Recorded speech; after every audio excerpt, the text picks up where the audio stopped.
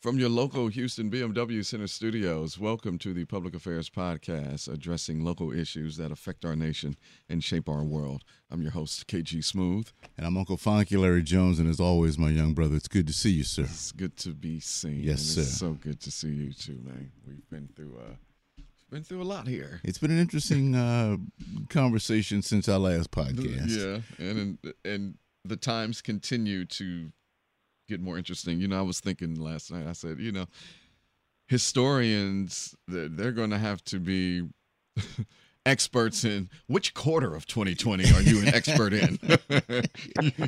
You know what I'm saying? You're so right. 'Cause, I mean, from the passing of great celebrities like Kobe and his daughter to the pandemic and most recently Big Floyd, and with all of that, with summer quickly around the corner, spring being here, not only allergy season 2020 the worst yet because of everything going on.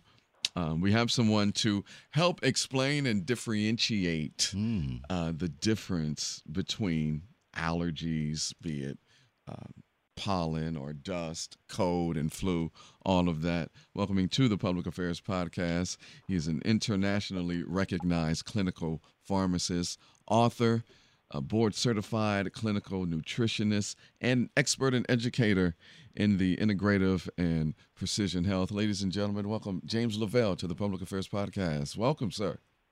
Hey, great to be here. Good to have you. Yes, so, it is. Like I said, allergy season 2020, the worst one yet. And it has to do with climate change, yes?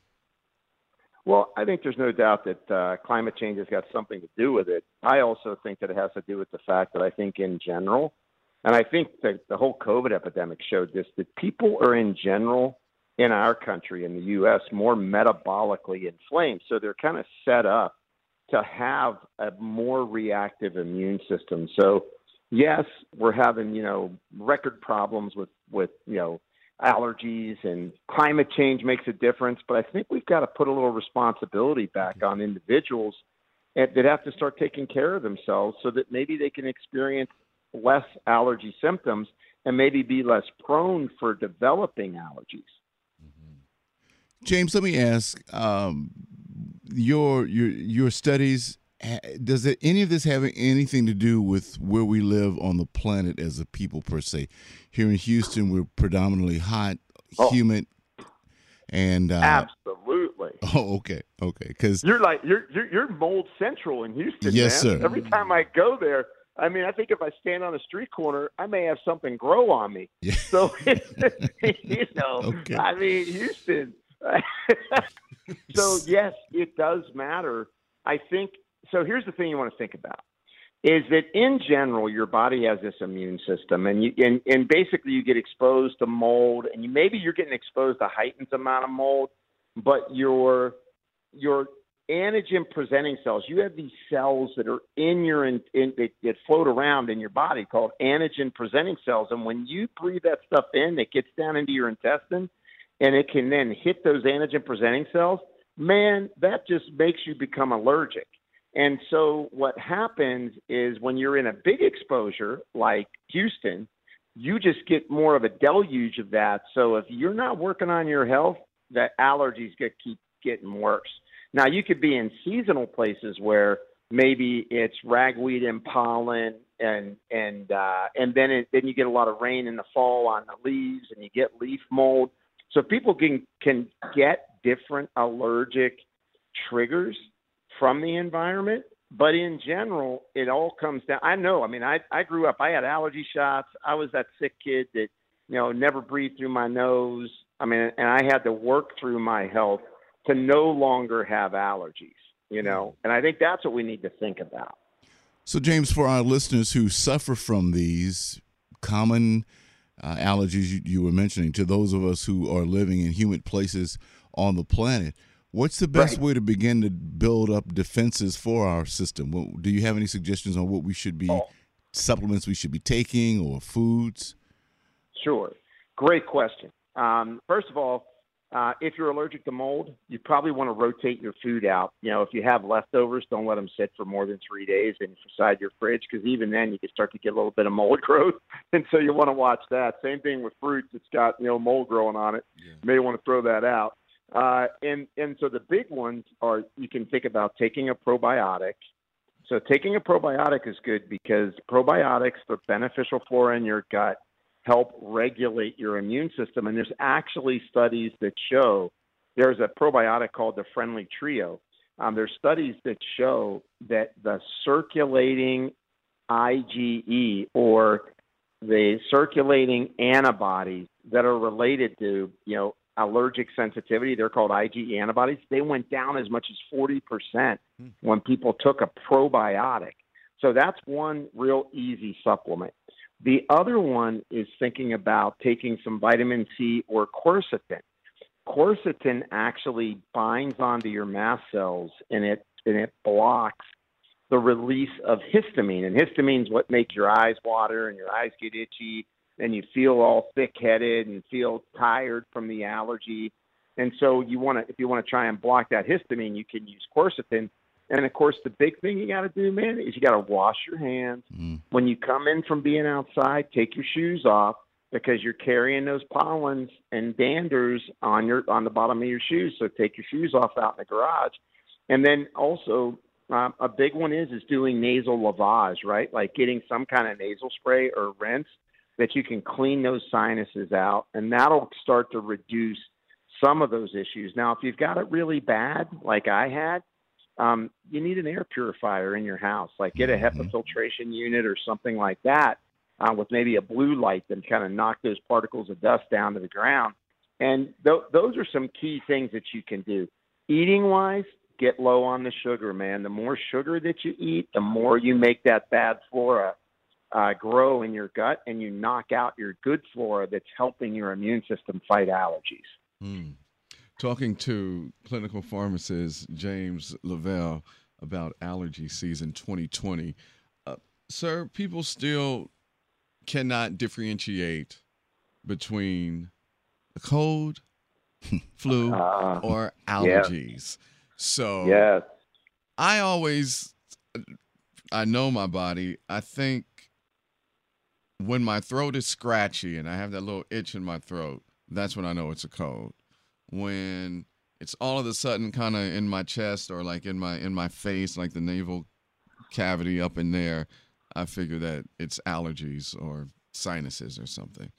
What are the different symptoms? Because they're very similar, but what is one that will make one know that it is allergies versus a cold and or the flu?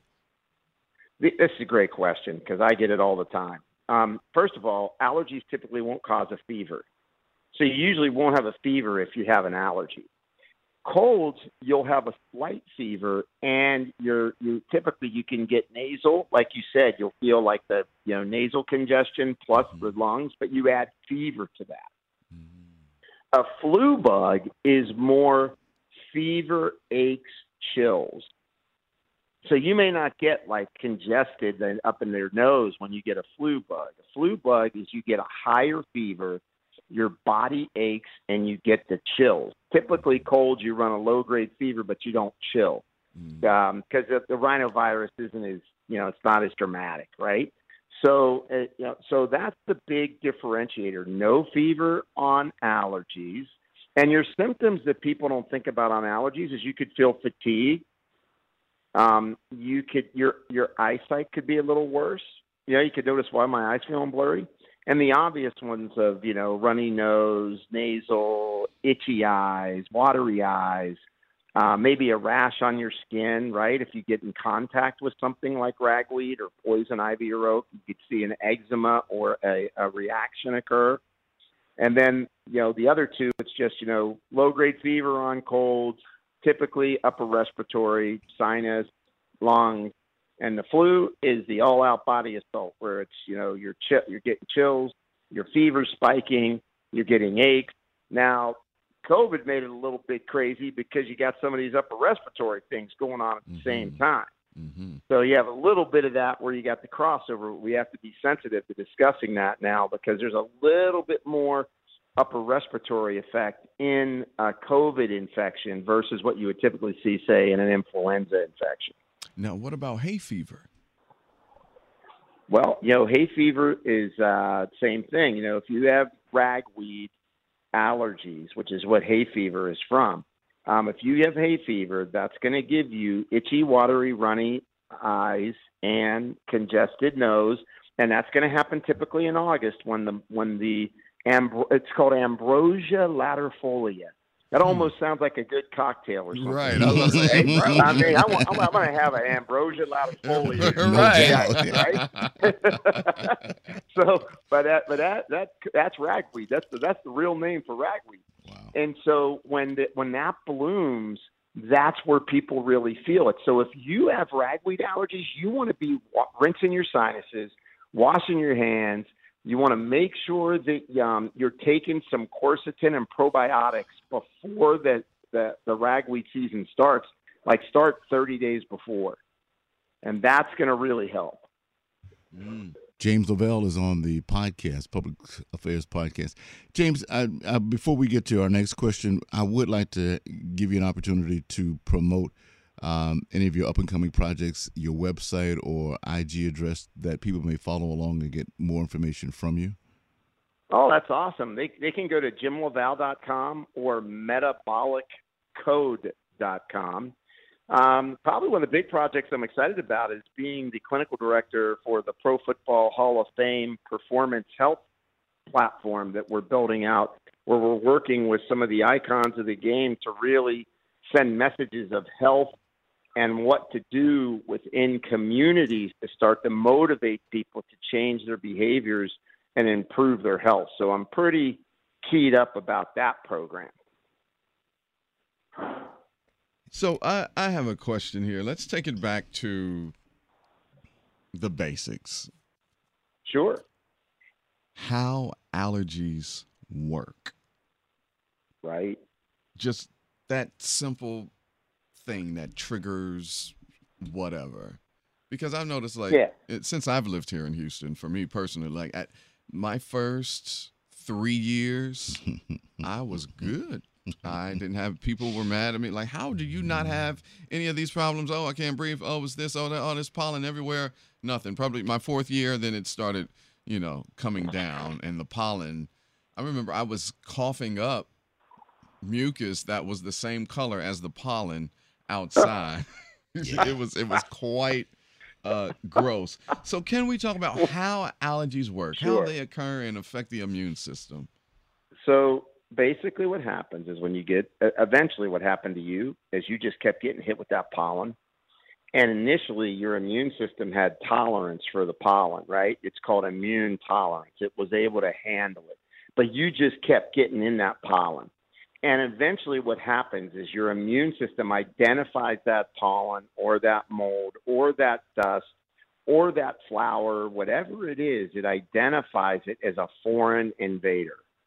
And what happens is you make antibodies. So your B cell side of your immune system, the part that triggers inflammation in your body and makes up all these antibody responses, that side of your immune system says, hey, we got to make an antibody for that because that is a foreign invader.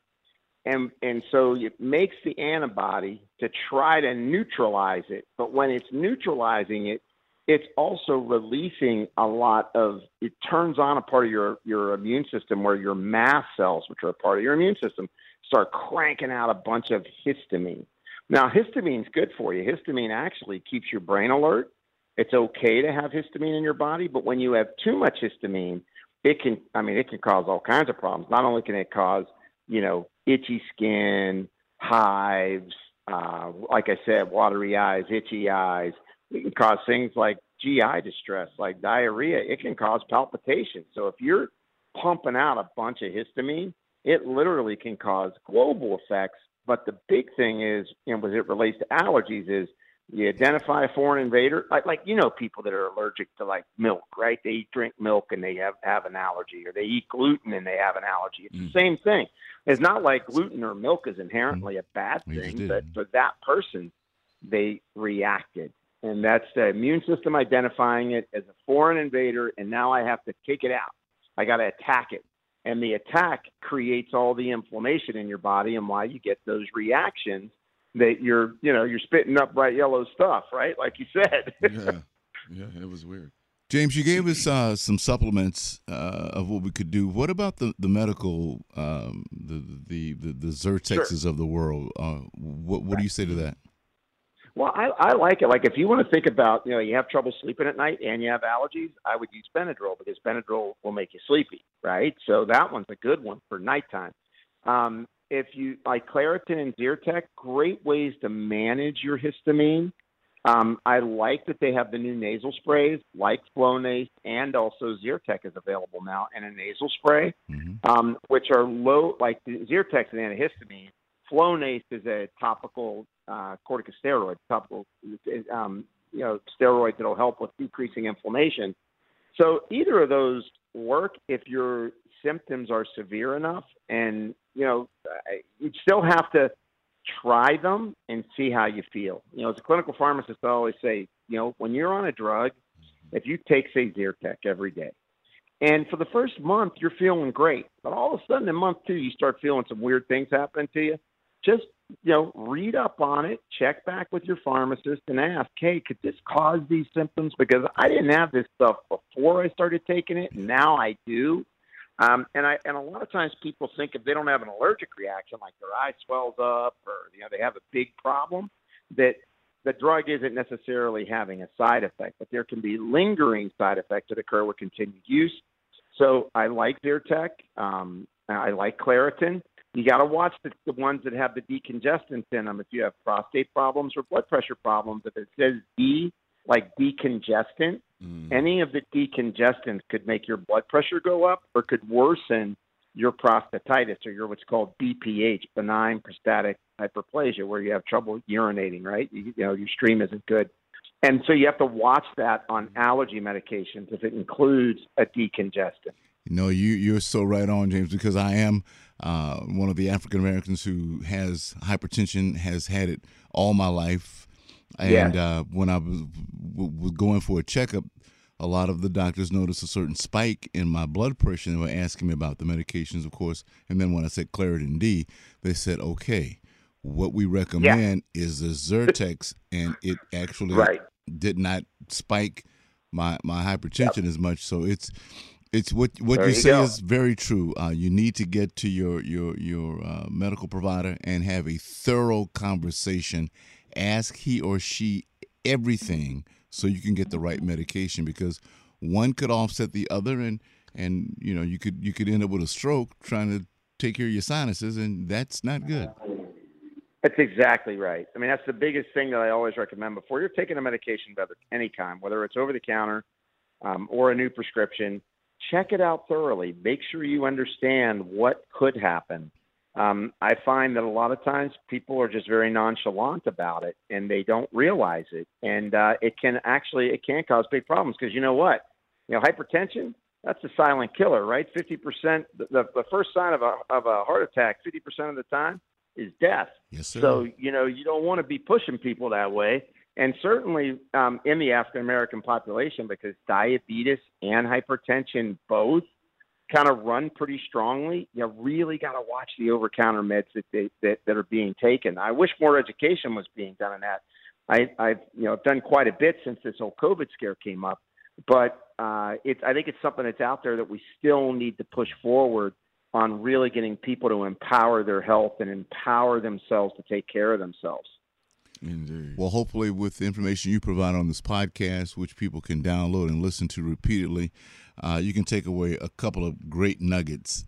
Get back down off the sugar, right, KG? And get the home filtration center with the blue light. I mean, all of those are just really cool, easy to do things to improve your quality of life and health. And KG and I are both survivors of different things, and we know that there's no price too great to whatever the money is. I'm going to pay it to make sure I take care of my health. Yeah. 'Cause And my health is wealth. well-being, because health is wealth, and there's nothing better on earth than being alive and well. Yes. So thank you for your Absolutely. time. And if you need more information from the great James LaValle, he has over 16 ebooks, written over 20 books, and his most recent release is Your Blood Never Lies, as well as his bestseller, Cracking the Metabolic Code.